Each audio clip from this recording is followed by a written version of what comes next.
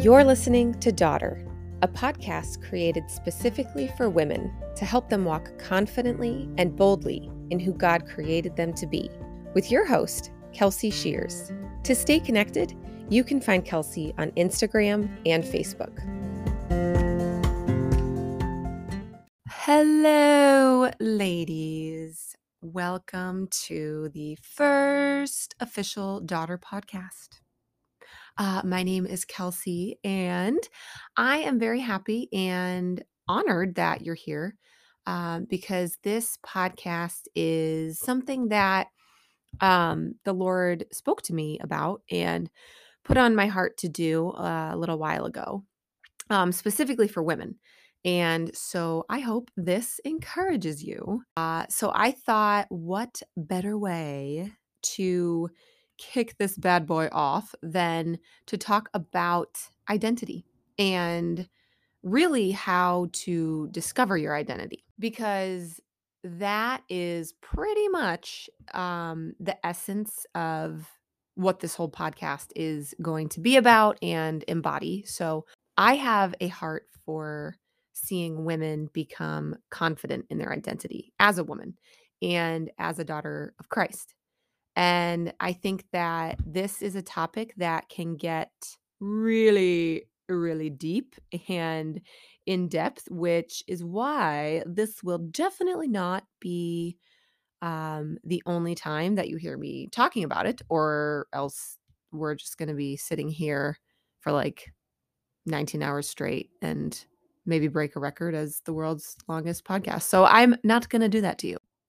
But if you haven't noticed lately, the devil has been trying to run rampant all up in this joint of planet Earth in an effort to try and steal people's identities and really to lie to them about who they are.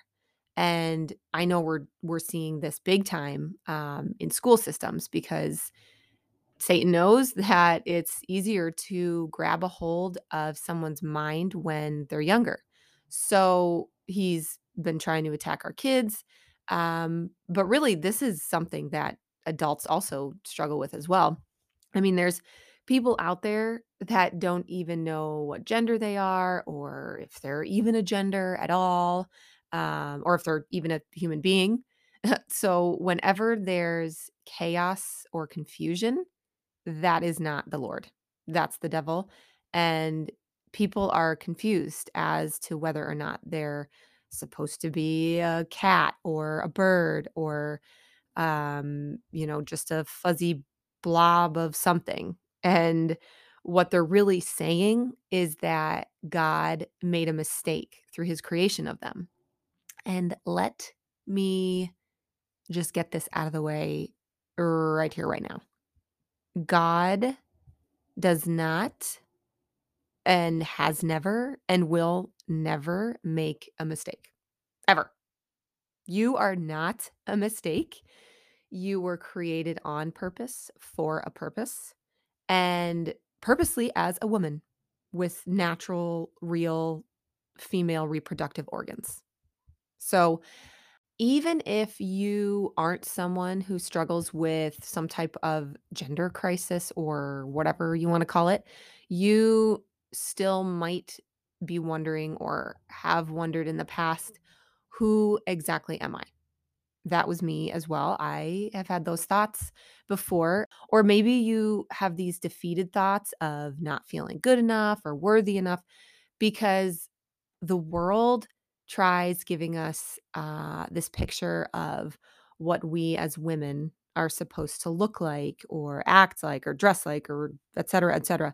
And have you noticed that those things, those quote unquote standards, the world standards, are constantly changing over the years and it's extremely unstable? So, our true identity is who God says we are and what his word says about us. And that, my friends, does not ever change. But I don't want to be the one who convinces you of who you are. I want the Holy Spirit to do that because yes, I can and will try encouraging you in this, but really no one can tell you your real identity except for God himself. And he's already done that through his word. And this is so important for you to know, yes, for yourself, but also for others too, like your kids, if you're a mom, because when you're confident in who you are, you will be better equipped to teach your kids who they are too. And this also projects onto everything else that you do in your life. And you may have heard or read about identity a gazillion billion times, um, like I have, but it's one thing to read or hear about it, but do we actually believe what we're hearing and what we're reading? Do you actually believe it for yourself? Because this isn't just about hearing a cute little message about identity, because anyone, even non Christians, can read what the Bible says about them. But are you actually walking in what it says through your action, through your actions and through your life? Because this is what it comes down to is information versus revelation. And when you have this revelation on who you are, you act very differently. You talk differently, you live differently, and others around you can see that confidence in you, and they also get inspired by it. So we need to start actually acting like our Father is a king because he is, and you are his heir. So I wrote down a couple of scriptures that I've been studying on, that talk about who we are in Christ and who God says that we are. And this is by no means all of the scripture verses in the Bible that talk about this. There are a lot. There are a lot more, but this is just a few to get you started. And the reason I'm saying these is because what I really want you to do is to write these down for yourself. Um, you might be driving right now or at the gym or whatever you people do with your lives, and that's fine. But please go back to this when you have a chance and write down these verses so that not only can you look them up and study them yourself, but that you can get them into your spirit, write them out, put them up around your house, wherever you want, to be reminded of these. And I am reading these out of the New Living Translation. And the first one is Ephesians 1:5, that says, God decided in advance to adopt us into his own family by bringing us to himself through Jesus Christ. This is what he wanted to do, and it gave him great pleasure. 1 Corinthians 6:17 says, "But the person who is joined to the Lord is one spirit with him." Genesis 1:27, "So God created human beings in his own image. In the image of God he created them. Male and female he created them." Jeremiah 1:5 says, "I knew you before I formed you in your mother's womb. Before you were born, I set you apart and appointed you as my prophet to the nations." Hallelujah. 1 Peter 2:9 says, "But you are not like that, for you are a chosen people. You are royal priests, a holy nation, God's very own possession. As a result, you can show others the goodness of God, for he called you out of the darkness into his wonderful light." Oh man, have you guys heard that song? What's it called? I know it's called I Know Who I Am, I think. And it's like it goes off this verse. It's like, "We are a chosen generation. And it's much better than that, but, that is a praise Zumba song. I get my praise Zumba on when I hear that one. So, that's just a little that's not a I'm not quoting scripture right now. That's just me encouraging you to listen to that song. Okay, back to, the word of the Lord. Galatians 3:27 through 28 says, And all who have been united with Christ in baptism have put on Christ, like putting on new clothes. I love me some new clothes. There is no longer Jew or Gentile, slave or free, male and female, for you are all one in Christ Jesus. Colossians 3, verses 1 through 3. Since you have been raised to new life with Christ, set your sights on the realities of heaven, where Christ sits in the place of honor at God's right hand. Think about the things of heaven, not the things of earth, for you died to this life, and your real life is hidden with Christ in God. And the last passage I want to read is Psalm 139, verses 13 through 18.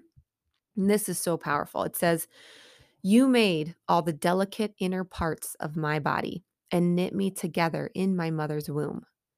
Thank you for making me so wonderfully complex. Your workmanship is marvelous. How well I know it. You watched me as I was being formed in utter seclusion, as I was woven together in the dark of the womb. You saw me before I was born. Every day of my life was recorded in your book.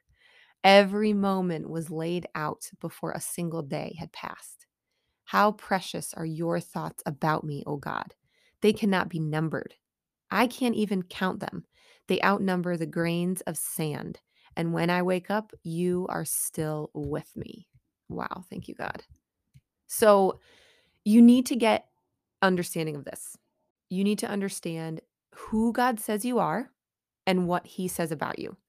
And this will also require you getting to know who God is too, because we as believers, the Bible says we are called to be conformed to the image of Christ. And how are you going to be conformed to something that you don't know? So you got to know Christ. You have to know who God is. This has nothing to do with feelings and emotions because let's be honest, there are days that everyone, including myself, doesn't necessarily, we don't feel called by God, or you don't feel worthy or important, or there's days I don't even feel saved sometimes. But God and his word never change. Our emotions do. So it doesn't matter if you don't feel blessed, you are blessed. It doesn't matter if you don't feel loved, you are loved. Or if you don't feel maybe like you have authority, you do have authority if you have the Holy Spirit living on the inside of you. And the devil will try to come up and lie to you and spread these seeds of doubt. And that's when you need to be ready with the word of God to combat those attacks. Because we do not fight thoughts with thoughts. You fight thoughts with words, and specifically God's word. So, the secret, the big secret to finding out your identity. Do you want to know what it is? Okay, this is it. Read your Bible. That's it. Hope you've enjoyed this podcast and have a great day. Just kidding. But that is the secret. And if you grew up in church, you've probably heard that your whole life. But it's real. This is why getting in your Bible every day is so crucial, because the devil will try to come at you daily, which is why you need to be in the word daily. This is your weapon against him. You need to be able to know the word to fight off those attacks. I mean, the devil tried to tempt Jesus himself when he walked this earth. Okay. And if you look back, if you read that story, what did Jesus do to counteract this and resist the devil? He didn't pray to God asking him to flick the devil away. He didn't, curl up in a ball and rock back and forth to try to soothe himself or call up his pastor to send in a prayer request for the church. What did he do? He spoke the word of God straight to the devil's ugly face, and the devil fled. So the Bible is your entire map and your fingerprint of your identity. I've heard people say, well, yeah, I pray and I listen to worship music and that's how I have a relationship with God. No. Okay, if you don't know me very well, I am a tough love kind of a person. I love you, but I'm just gonna tell you straight up how it is. And I'm just gonna break it to you right now, right here, right now. You cannot have a relationship with God if you're not reading the Bible. I said it. There it is.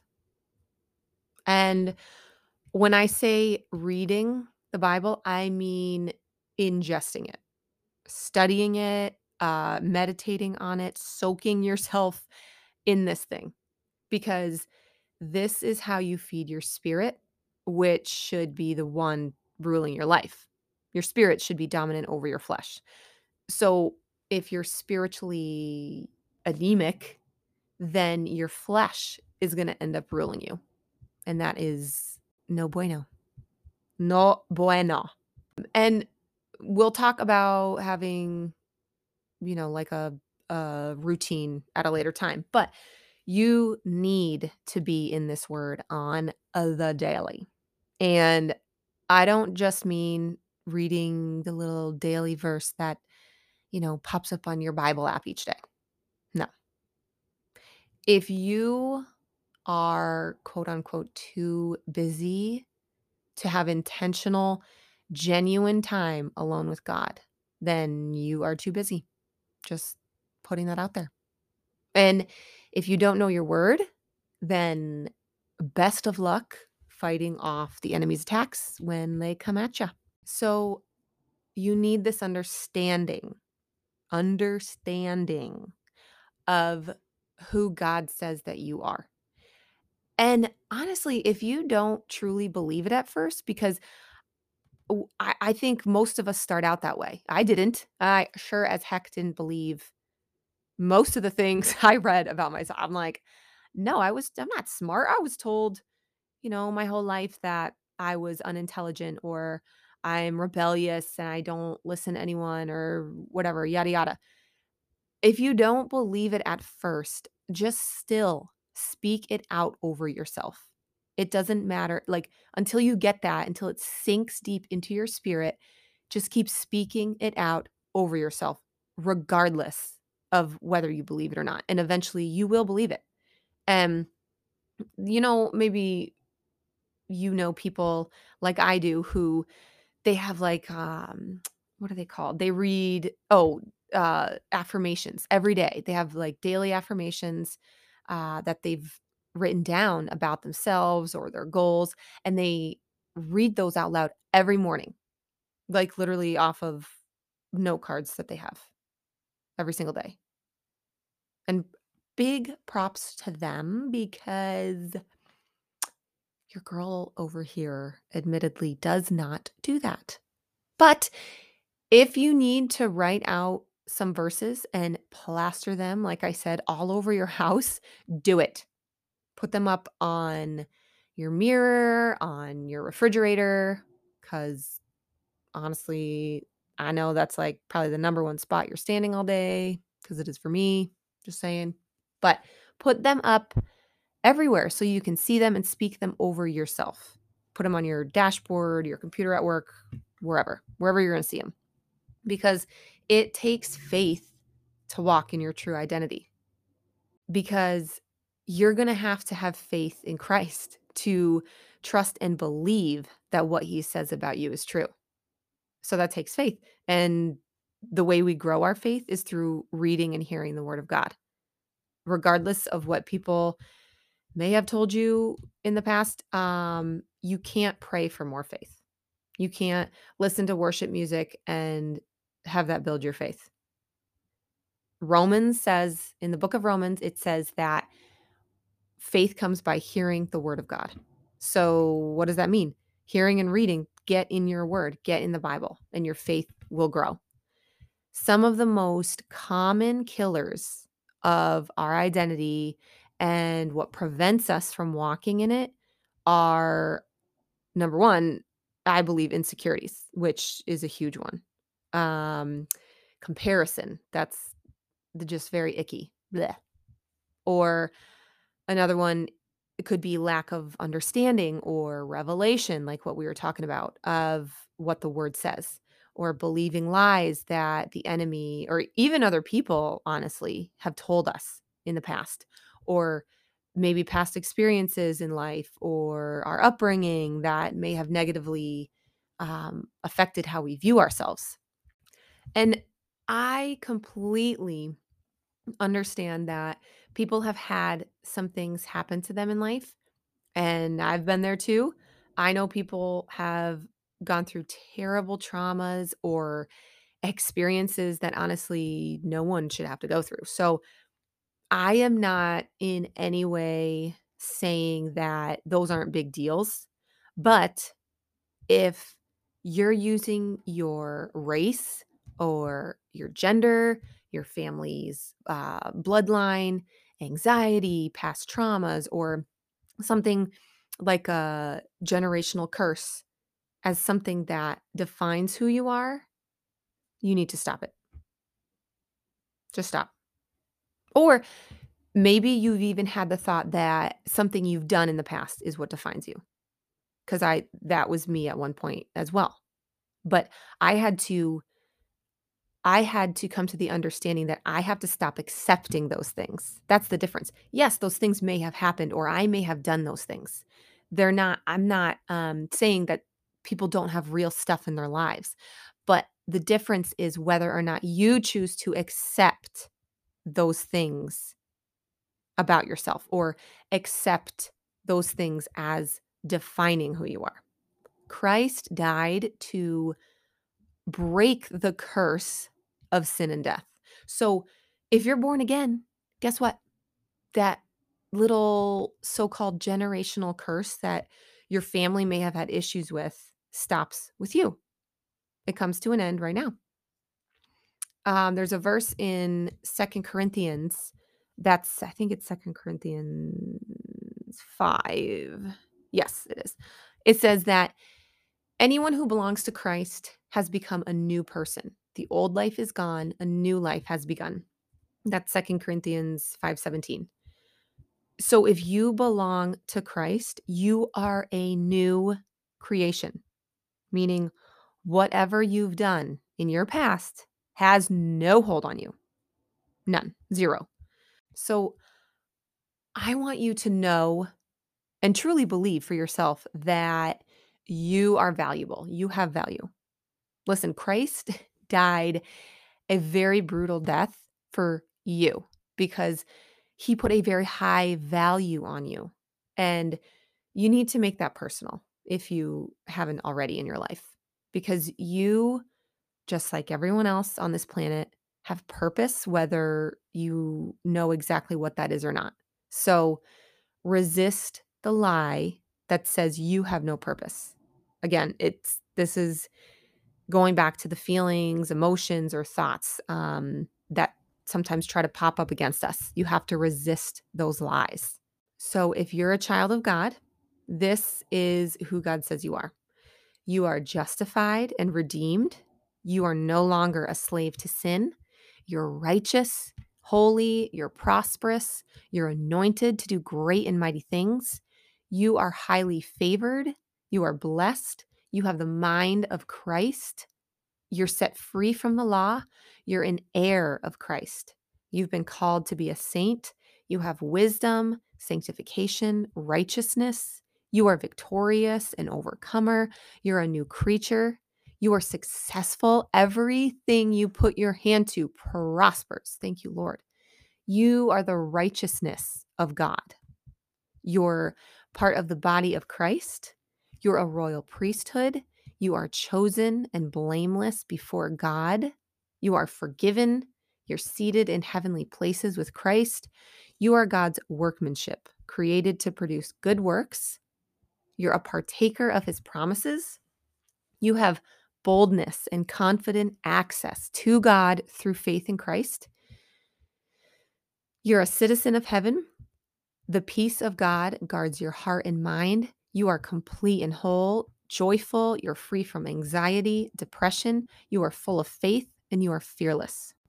All of those things that I just read as a born again Christian are your portion and your inheritance. That is what you have access to. That is who you are because of what Christ did for you on the cross. There was a woman in my life who she's amazing. I just love her. But um a few years ago, she came up to me and we weren't even talking about identity. I At that point back then, it really wasn't a hot topic. So I honestly never really heard about it. No one told me who I was in Christ. So I was just praying one day and she came up to me and she said, "Your identity is not held in just being John's wife. Your identity was settled at the cross." And she walked away. And I was like, "What the heck are you talking about?" Because again, I had never really heard that before, put in that um put in that exact context. And honestly, I had never thought about it. I never knew I needed to hear that. That might be you today. You might not even know you needed to hear this. And so I had to that sparked my interest in figuring out what the heck she was talking about, what that meant.